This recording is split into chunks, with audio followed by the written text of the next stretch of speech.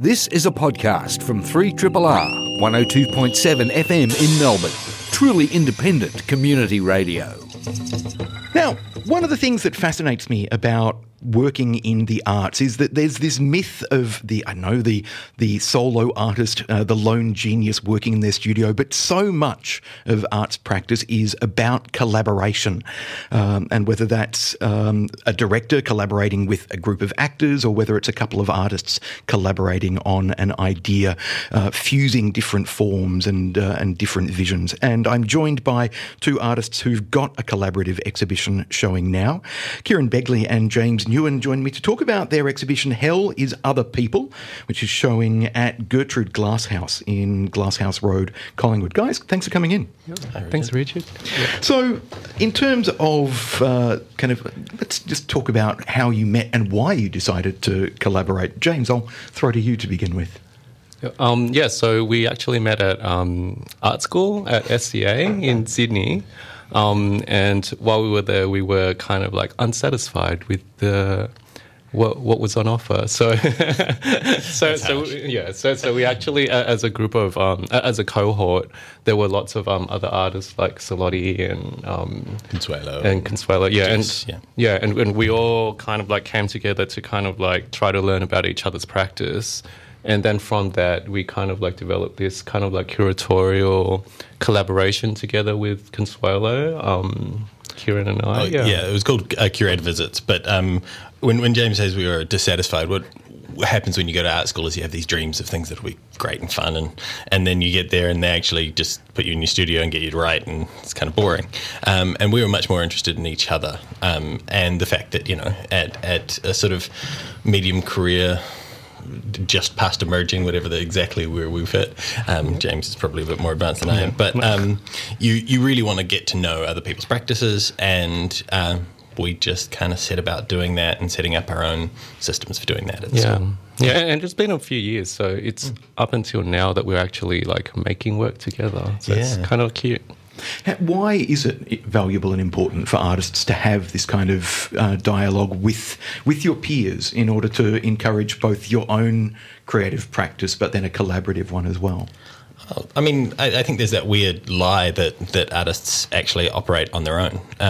Like, even if you go to a gallery, it's a collaborative process. You were talking about it with directors and actors. But for us, you go into a space, you're either dealing with the curators of the space, or if that fails, you actually just go and beg your friends to come down and check it out, talk to them about the work. So there's that kind of lie that we've been kind of telling ourselves for a while, that there's this independent artist concept. Not to say you don't do stuff in your studio, it's just when it comes to exhibition practice, it's almost always collaborative. Well, as you say, you've got the curator, for example, but then you might also have an exhibition designer kind of who is coordinating everything from the colour on the walls to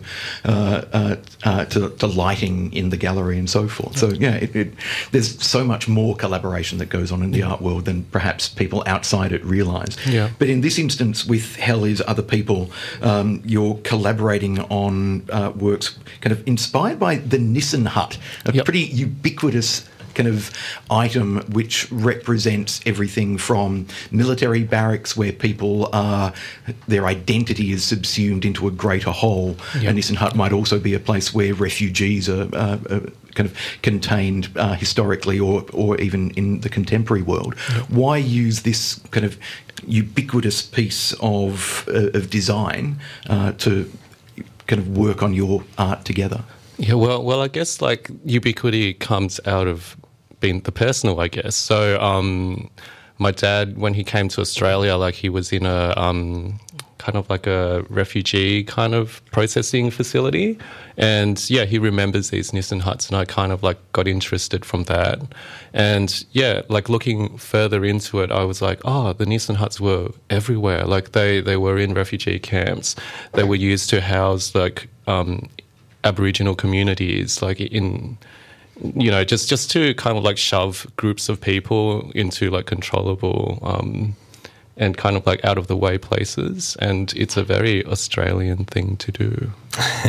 I mean, interestingly, I came to this through James. It's a project sort of initially led by James in terms of the Nissan Hut. And I got that ubiquity of design is because it's good design. It's actually a really well-made thing. It's based on that kind of 4x8 plywood sheet. Then you can extrapolate that out to a curve. And that curve, we found out actually on the last trip to North Belmont, or Belmont North, sorry, that the whole shed is actually a silo on its side. So they're just reusing the corrugated iron from other things. But it holds up, and that was one of the things that you were talking about. It holds up in heavy weather, though it deals with heat badly. And it lasts forever, in a way. Yeah, well, certainly the history of post World War II migration in Australia, for example, Nissan huts were a big part of the migrant camps at Bonegilla and places like that, and continue, as you say, to be used to house refugees and elsewhere. And they may look kind of ubiquitous and all-purpose, but clearly they're not. As you've referenced, they might be fine in wet weather, but kind of the idea of baking inside one of those huts in a high Australian summer, particularly if you've come from a climate where you're not used to that kind of searing summer heat, it must be a pretty terrifying environment. Yeah. In terms of then taking your separate visual arts practices and collaborating on this project, talk to us about how your different skill sets and interests have kind of united on this project. Yep. So, it started with I was commissioned to make a short video for You Are the Prototype by Lauren Carroll Harris. And through making this video talking about the Nissan Hut and my family, I asked Kieran, who's a very good animator, to come in and help me with the project. And then it was kind of like an entrapment from then on. I think that's fair. The good animator is more that I'm sort of obsessed with technical drawings and trying to work out most of my projects in a very clear, articulate SketchUp and or AutoCAD way, depending on the client or the place I'm doing it for.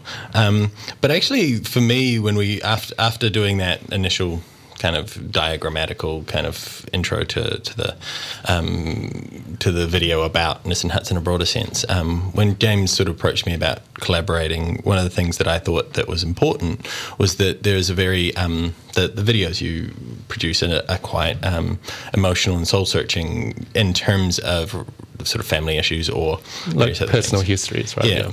And so for me, I actually took it on as a project to do a bit more of that. It's something, like I'm interested in that kind of, you talked about the architecture of incarceration and using that as a kind of framework to look at the project. And so I went down a sort of very strange rabbit hole. I've had great conversations with a lot of my family about Nissan Huts.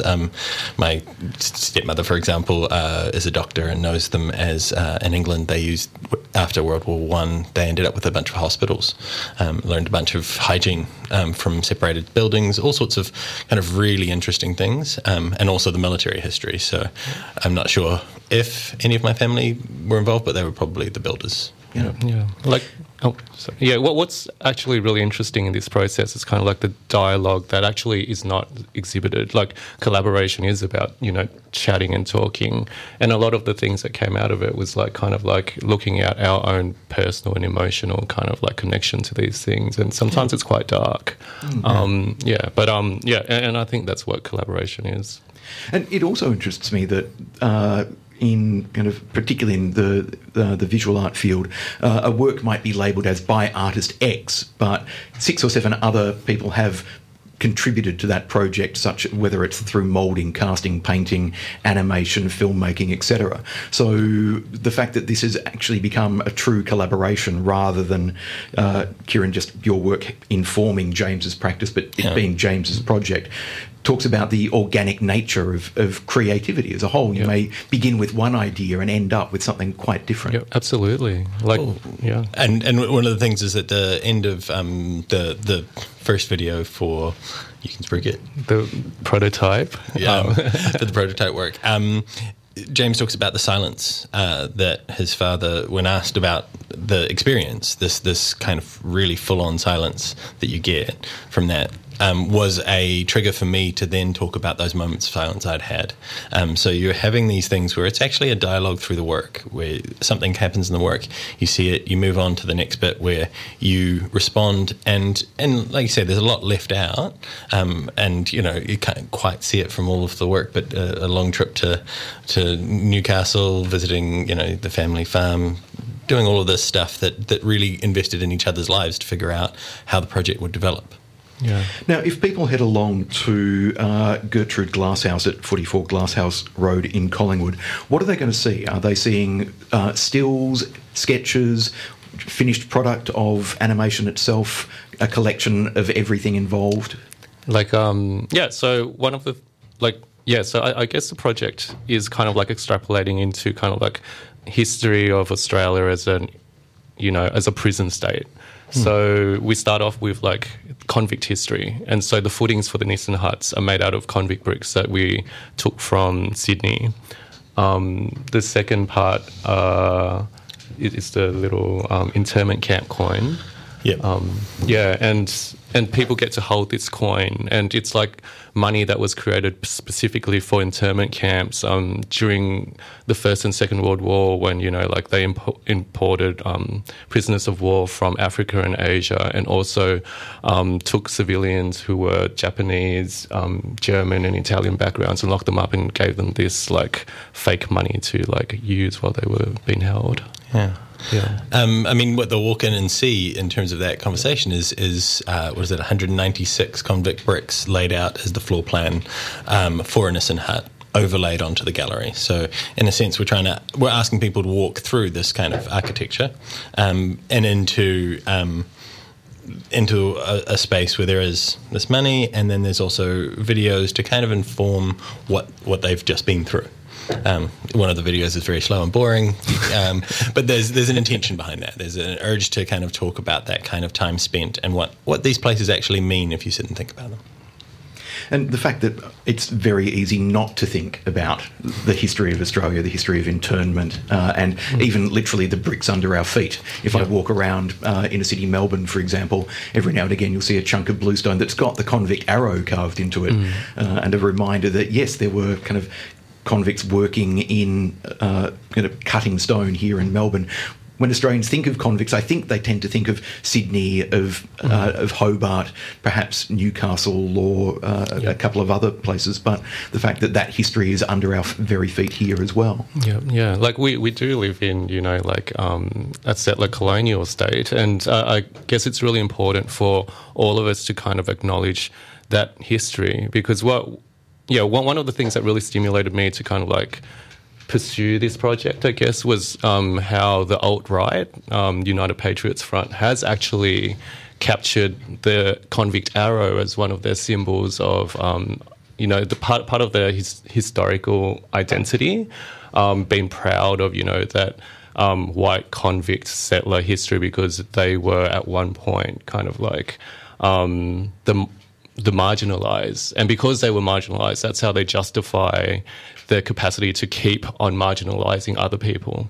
And I guess it's really important for me as a recent arrivee to kind of like also capture these histories as well, because I'm living from the benefits of colonisation. I need to acknowledge it, and I just can't leave it up to kind of like these fucking alt-right arseholes to shape history the way that they want. I want to shape history how I want, with my friends. Yeah. It's interesting because it does step quickly into that. But I think one of the things that the first thought of it, when you said it's easy to forget, I actually don't think that's true. I think one of the things is that we live as individuals with family histories where we're actually inheriting a lot of problems from not talking about it.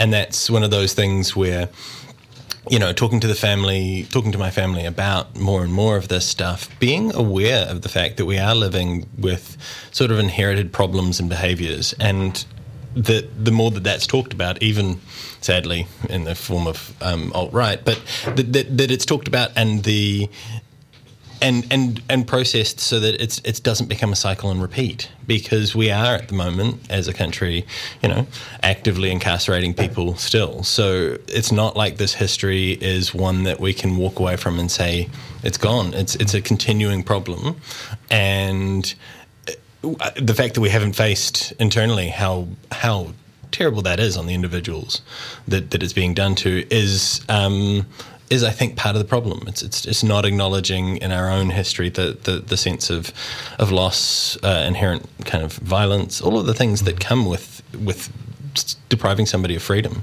Yep. And that's, in a weird way, that's the title of the show, Hell is Other People. It comes from Sartre's play No Exit, and he imagines a hell where all you do is put people in a room together. Yeah, stuck together. And in a weird way that's Australia. Yeah, we found a way to actually, he's talking about prison as an equivalence, but there is a really interesting thing there that's not that complex a step to go. We're doing this to each other. How can we come up with mechanisms that are better than this? Mm-hmm.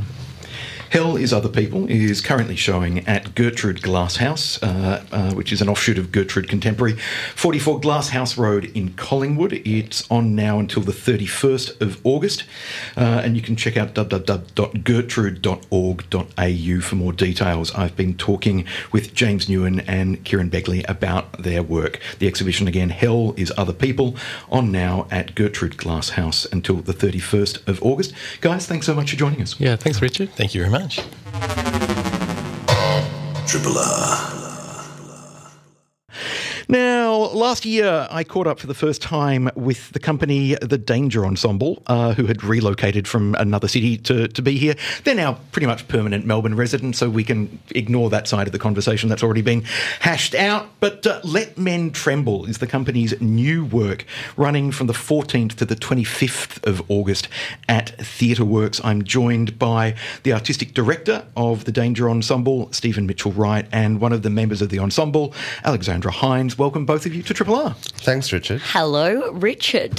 So this is a new work which is inspired by The Scarlet Letter, which was published in 1850. It's an exploration of guilt, revenge and redemption in colonial America.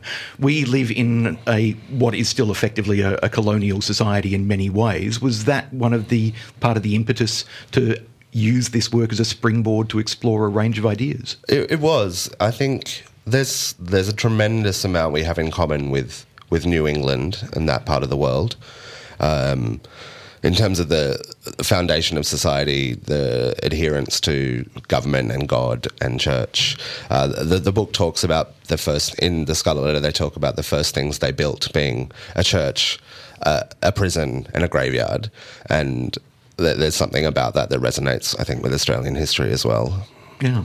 And Alexandra, I understand that part of the other kind of inspiration and themes for the new work, Let Men Tremble, is the Me Too movement and its impact on society as well. Yeah, I think also a large part of colonialism is the patriarchal ideals that always come with it. And so this piece is exploring not only sort of a revolt against the patriarchy, but also a voice to the other, and gives that voice to the other, and how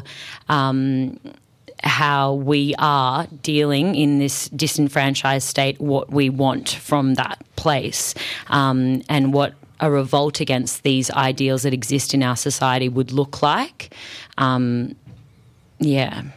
Well, certainly with Me Too and its kind of ramifications, there was plenty of men trembling, I'm sure, afraid that their kind of past misdemeanours would come to light.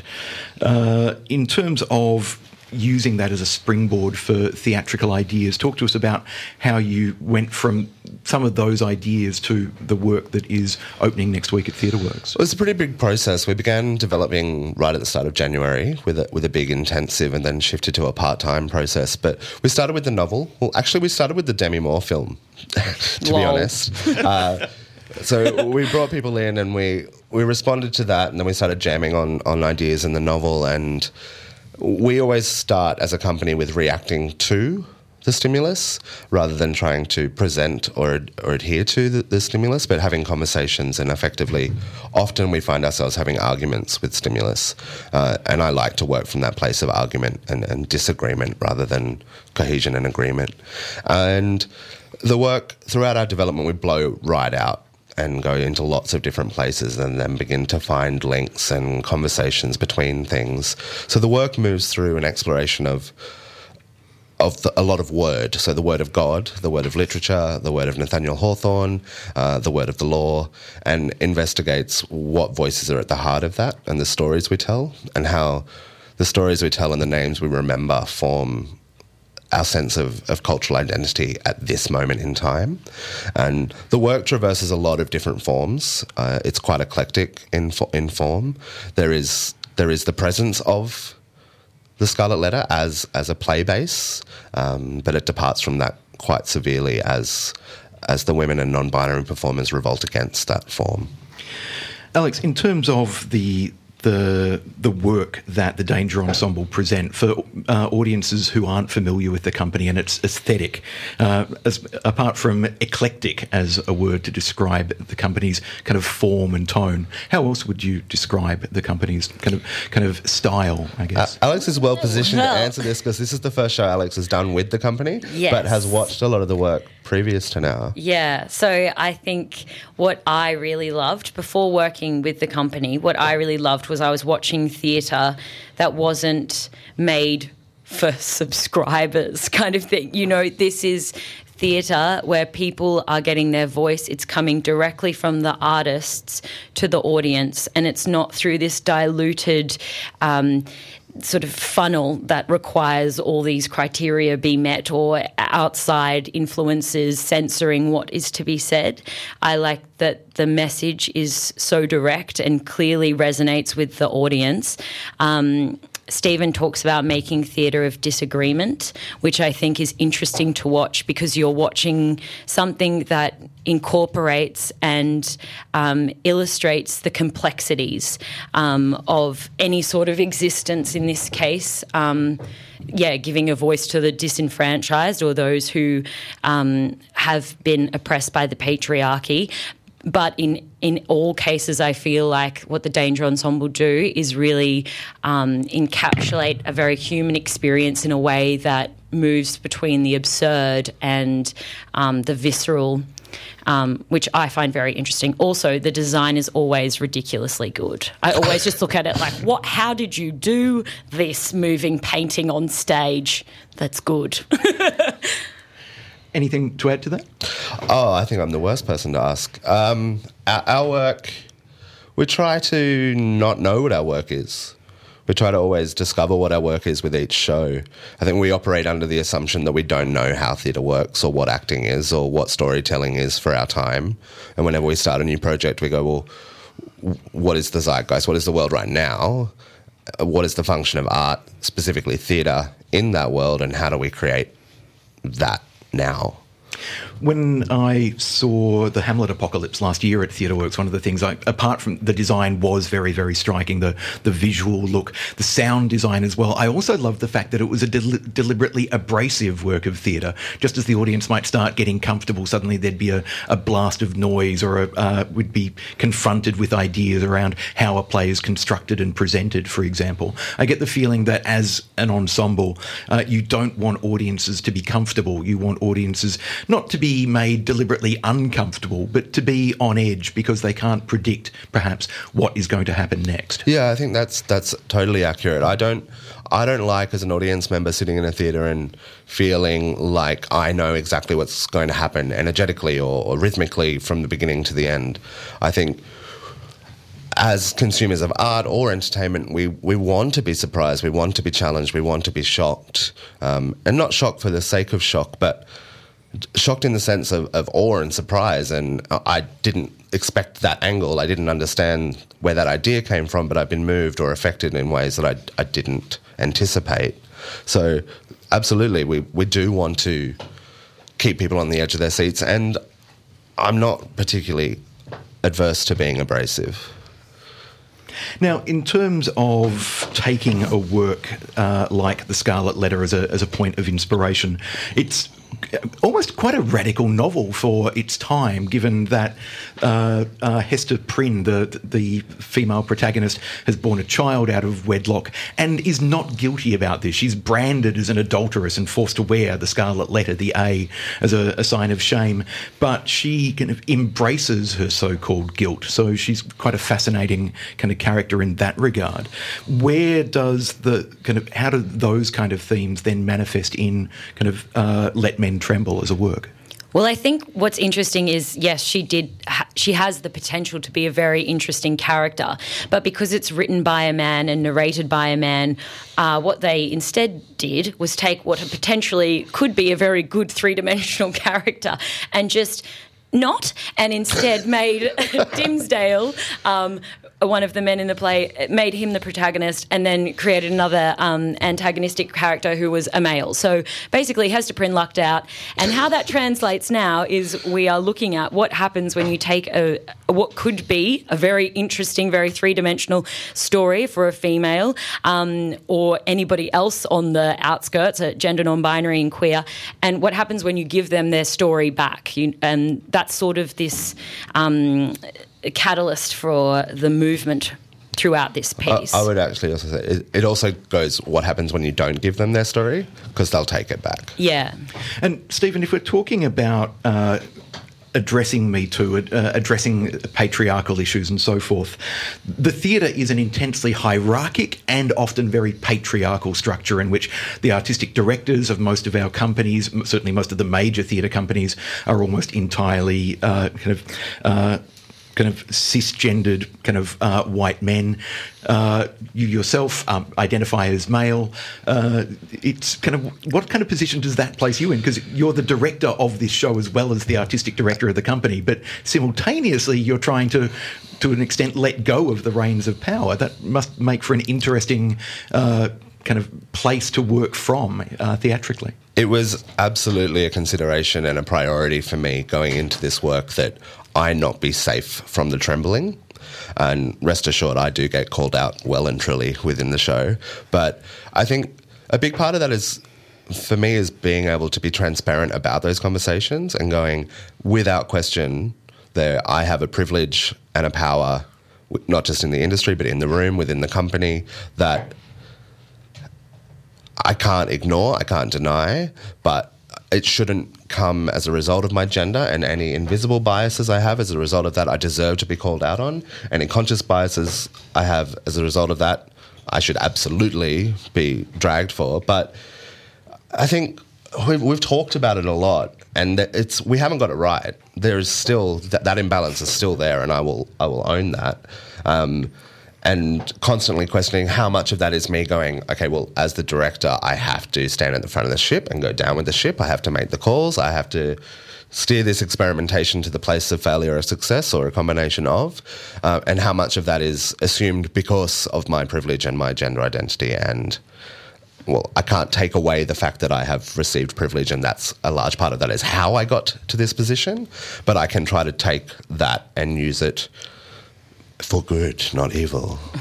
Yeah. And with the rest of the cast holding him to account? Yeah, so it was part of the devising process where Stephen said from the very beginning, I'm not excluded from this, so it's a revolt against the patriarchy, a revolt against theatre itself, because as you said, it is very hierarchical and a lot of male figureheads.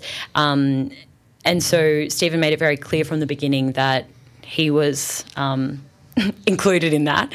And it did come into the devising process how we would revolt against the director and how what that would look like from our perspective. And, yeah, it definitely does feature in the piece, and I think it's an important thing to be transparent about that, and I do take my hat off to Stephen for that, being that I am giving this message, but I'm not going to be the mouthpiece, soul mouthpiece for you, which is exactly what has been wrong. I think what we also did is we said, instead of having the conversation around the table and going, oh, let's call this out and get sorted out on our end, we said, let's have that conversation in the work. So if I said, can you please do a sexy dance to this? Rather than say, no, Stephen, we're not doing a sexy dance, I asked them to do the task and fight with me in the task. We didn't actually ever do that. Which we I did just actually took- do that task, but Yeah. it's not in the show. I just sort of took that as every time we do something physically grueling, I can simply just lie down and not do the exercise. That's which not true, Alex. was me misinterpreting that. If you've just tuned in, I'm speaking with Alexandra Hines and Stephen Mitchell-Wright about Let Men Tremble, the latest work from the Danger Ensemble, which is running from the 14th to the 25th of August at Theatre Works in St Kilda.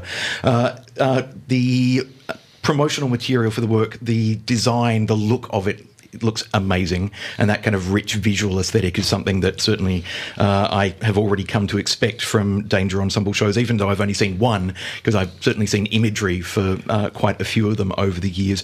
In terms of the content of the show, it's also, we're not talking about a well-written play. This is a devised work featuring song, dance, and other kind of theatrical and perhaps even meta-theatrical elements. Yeah, absolutely. There's three live songs sung by the performers. Yeah. There's countless movement/dance pieces, some of which the actors really love doing. I would call it an endurance task, not a dance. It's a dance task. And yeah, there is elements of well-made play in there. How well made is questionable, and is questioned in the work. And yeah, it traverses tremendous different forms, I think. Great. I'm really looking forward to seeing it. Let Men Tremble by the Danger Ensemble is running from the 14th to the 25th of August at Theatre Works, 14 Ackland Street, St Kilda.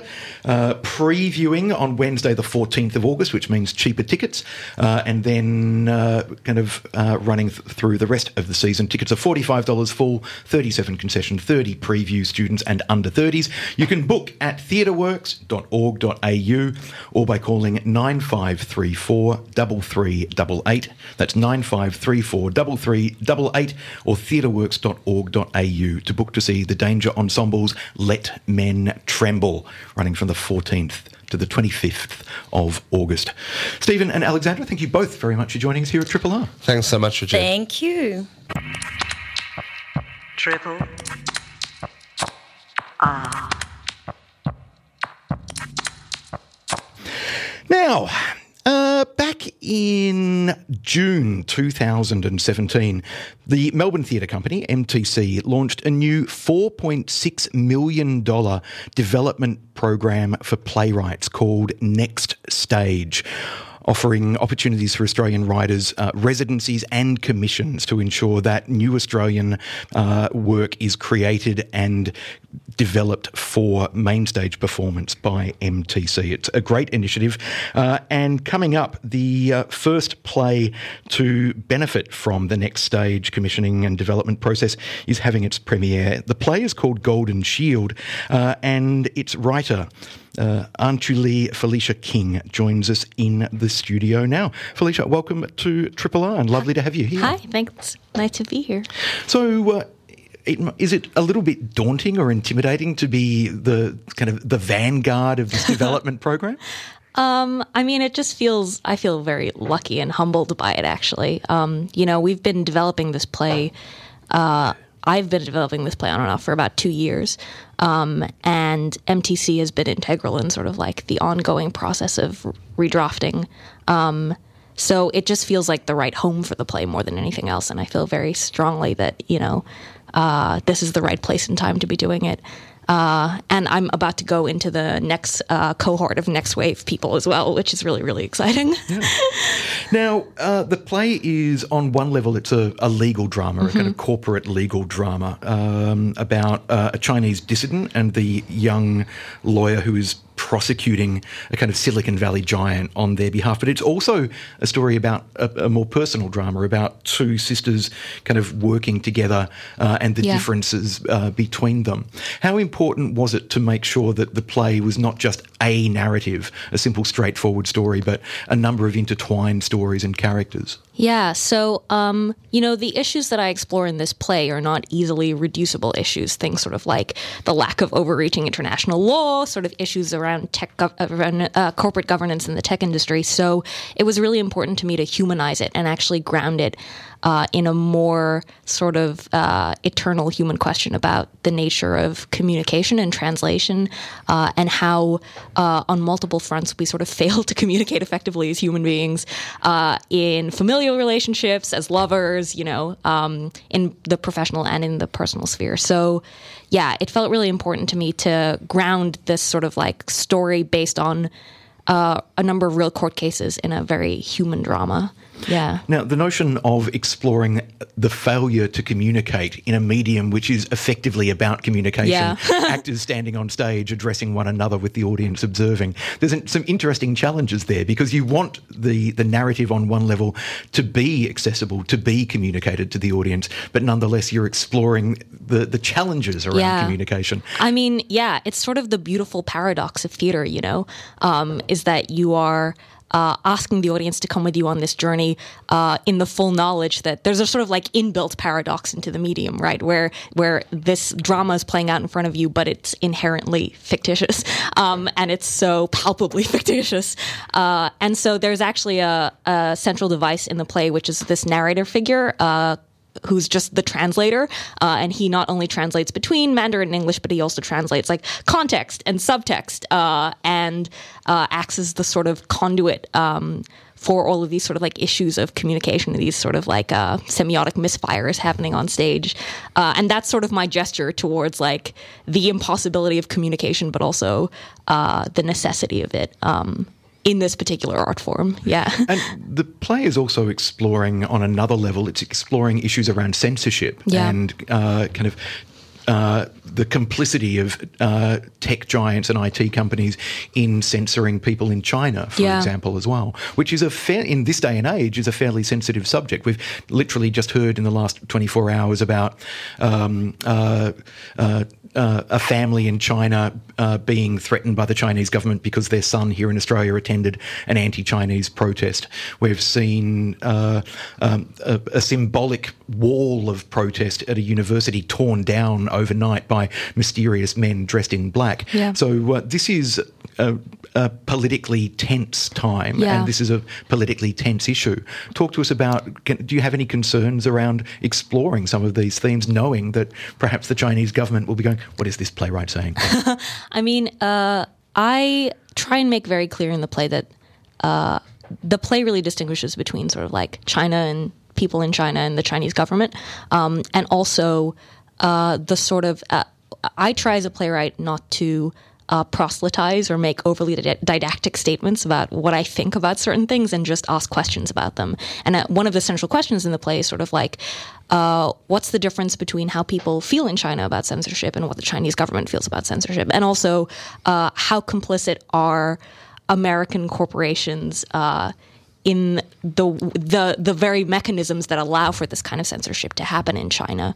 And also, what is the role of people in the diaspora, people who are Chinese American, for example, people who are Chinese Australian, and how do they relate to the issues that are ongoing in those countries? And again, like I hope that when people come see this play, they'll realize that it's a much more complex issue than I think even like in the Australian media we really are giving time and space to properly discuss and think about.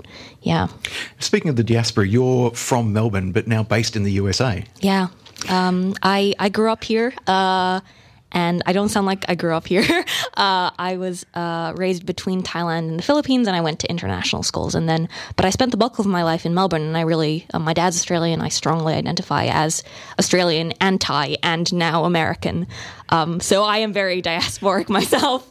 And that has given me a really interesting relationship to Australian politics and also to my sense of myself as an Australian. And that's something that the sort of like cultural liminality that I exist in always sort of bleeds into my work, because it's just the way that I live as this sort of weird global citizen.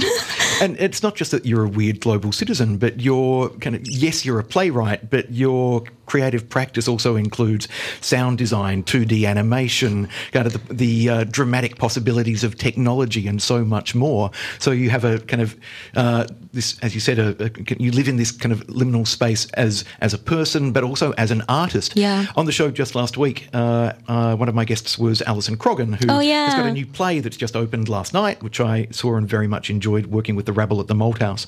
But she's also a poet, and she's a librettist for opera, and she's a critic. She described herself as having a difficult brand, in inverted commas. Would you say that you similarly have a difficult brand, given the breadth of your practice? I mean, yeah, and it's, I've only really functionally been a playwright for like a year and a half, and have been sort of grappling with people sort of trying to easily reduce my practice to one field. But I think it's all interrelated, and sort of like being an artistic polymath is actually part of why I do it, because I get to activate different parts of my brain. And it's so interesting to me that people try and sort of assign you one medium when theater is such a necessarily multidisciplinary medium, and it's such a collective medium. Yeah. In terms of that multidisciplinary practice that you have, how has it informed the script for Golden Shield? In terms of, should we be going into the theatre expecting that your interest in, in design and projection and animation is going to be reflected on stage? I mean, there is a very, very present video component to this production. But I think, in terms of my practice now as a playwright, the biggest thing that my sort of like multidisciplinary background has informed is this sense of like, I am trying to be very responsive to what's happening in the room and to the needs of the production and to the actors on stage and to my creative collaborators. And that means that, even the text that you see on stage first preview or through opening night will be very different from the text that we publish, because I'm not precious about the writing, basically. I think it's much more like this palimpsestuous living text that then we embody as a group. And I think that's the thing that working in lots of different mediums has made. It's sort of like it's in my system now that I have to work that way. It's much more about the sort of like collaborative process. Well, and that collaborative process is so important to the shaping of a script. I just last weekend I went up to Sydney to see The Torrents, the kind of Black Swan and STC co-production, which when it won an award back in the 1950s was promised kind of development and a production, and it never got it.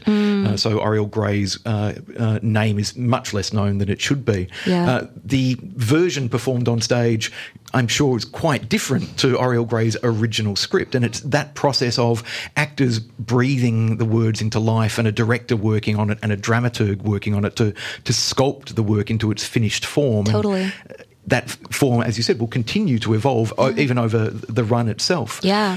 How kind of hands-on are you in terms of working in the rehearsal room with director Sarah Goods and the cast? Yeah, very hands-on.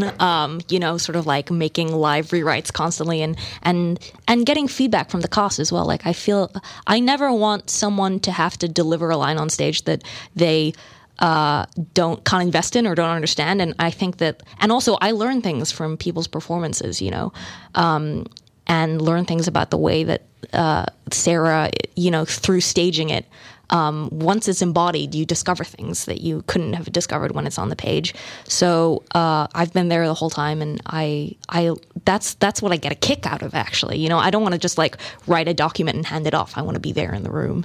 Yeah. Yeah, but watch it come to life. Yeah, exactly. Yeah. And it's one of the things, as I was saying at the start of the program with interviewing a couple of visual artists, Kieran Begley and James Newen, talking about the fact that there's the myth of the solo creative, but so much of the art that we actually see and consume and appreciate is as a direct result of collaboration. Exactly. And theatre is perhaps one of the most collaborative art forms. And it's very, I think it's very interesting in Australia in particular that there is a sort of auteur culture here. That's probably true in most places in the world, but I think the sort of director auteur culture is still very alive and well in Australian theatre culture. And it's also, unfortunately, like a very white male construct, authorship. And so part of what I try to do in my rehearsal rooms is sort of break down that idea that it's a singular sort of genius artist who is then sort of like imbuing the work, and people are just sort of their lackeys and performing that someone's vision. It's actually like a process of collective creation. And wouldn't you rather do that? Yeah, it's just better that way. Now, the play Golden Shield, which is running from the 12th of August until the 14th of September, has been in development for a couple of years. Yeah. How much has it evolved and changed from your kind of perhaps your very first draft to the draft that the actors are working with now? Enormously. a lot. Because it's such a huge play and it's also based on a number of real events and has evolved through like it, not just because of like more and more research that I've done, but as the global events around these issues have evolved, I've tried to sort of like be adapting the play in response to like geopolitics. So it's changed a lot, and it's been sort of amazing to have MTC beside me in that journey and actually like giving me the time and space to just focus on a single play, and also like having dramaturgical support from them throughout to be like, okay, you're like getting very much in the weeds of your insane research, can we like bring you back to like sort of the essential truths of this story and how we're going to actually bring it to life. So yeah, it's been amazing.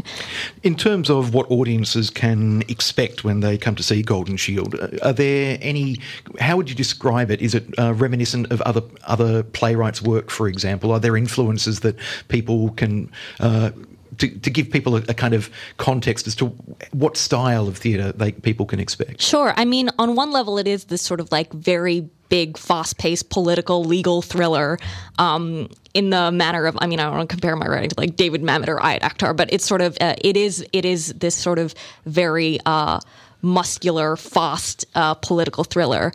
But at the same time, there's a number of very like sort of simple, humane stories at the center of it.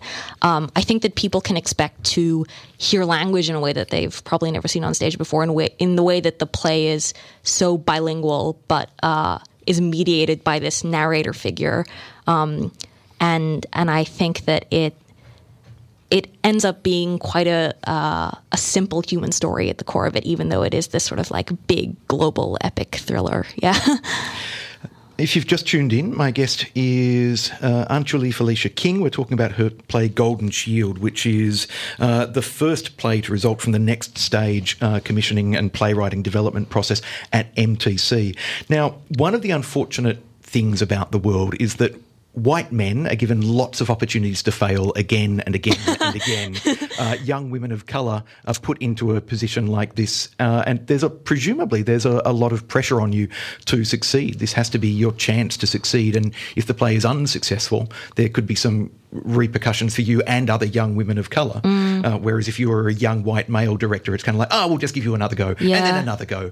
So do you feel that? Are you aware of that kind of pressure? I mean, it's interesting. I just went through this process in London at the Royal Court where I had my first ever production on the main stage, which was an enormous amount of pressure. And I learned a lot from that experience, just in terms of like, I have decided for myself to not focus on sort of the needs of the institution or the way that the plays respond to, and just try and make things with sort of like moral and artistic integrity, and then deal with the consequences as they come. Because trying to psych yourself out in terms of like letting the pressure get to you actually sort of, I think it's stemming. It doesn't help you as an artist. And so, yeah, I just try and make the best work that I can and trust in my collaborators, and then and then move forward from there. I know that that's sort of like not a very sensational answer, but I just try to focus on the work. I'm very much looking forward to seeing the work when it opens next week at the MTC. The play is called Golden Shield, and it's running in previews from the 12th of August, then opening next Friday night and running through until the 14th of September at the South Bank Theatre, the Sumner, just off St Kilda Road, around the corner from the NGV, if you're not familiar with the building. You can get tickets at mtc.com.au or call 8688 0800. That's 86880800 or mtc.com.au to buy tickets to see Anjali Felicia King's Golden Shield, the latest production from Melbourne Theatre Company. Thank you so much for joining us here at Triple R. Yeah, thanks for having me. This has been a podcast from 3RRR 102.7 FM in Melbourne. Truly independent community radio. Want to hear more? Check out our website at rrr.org.au.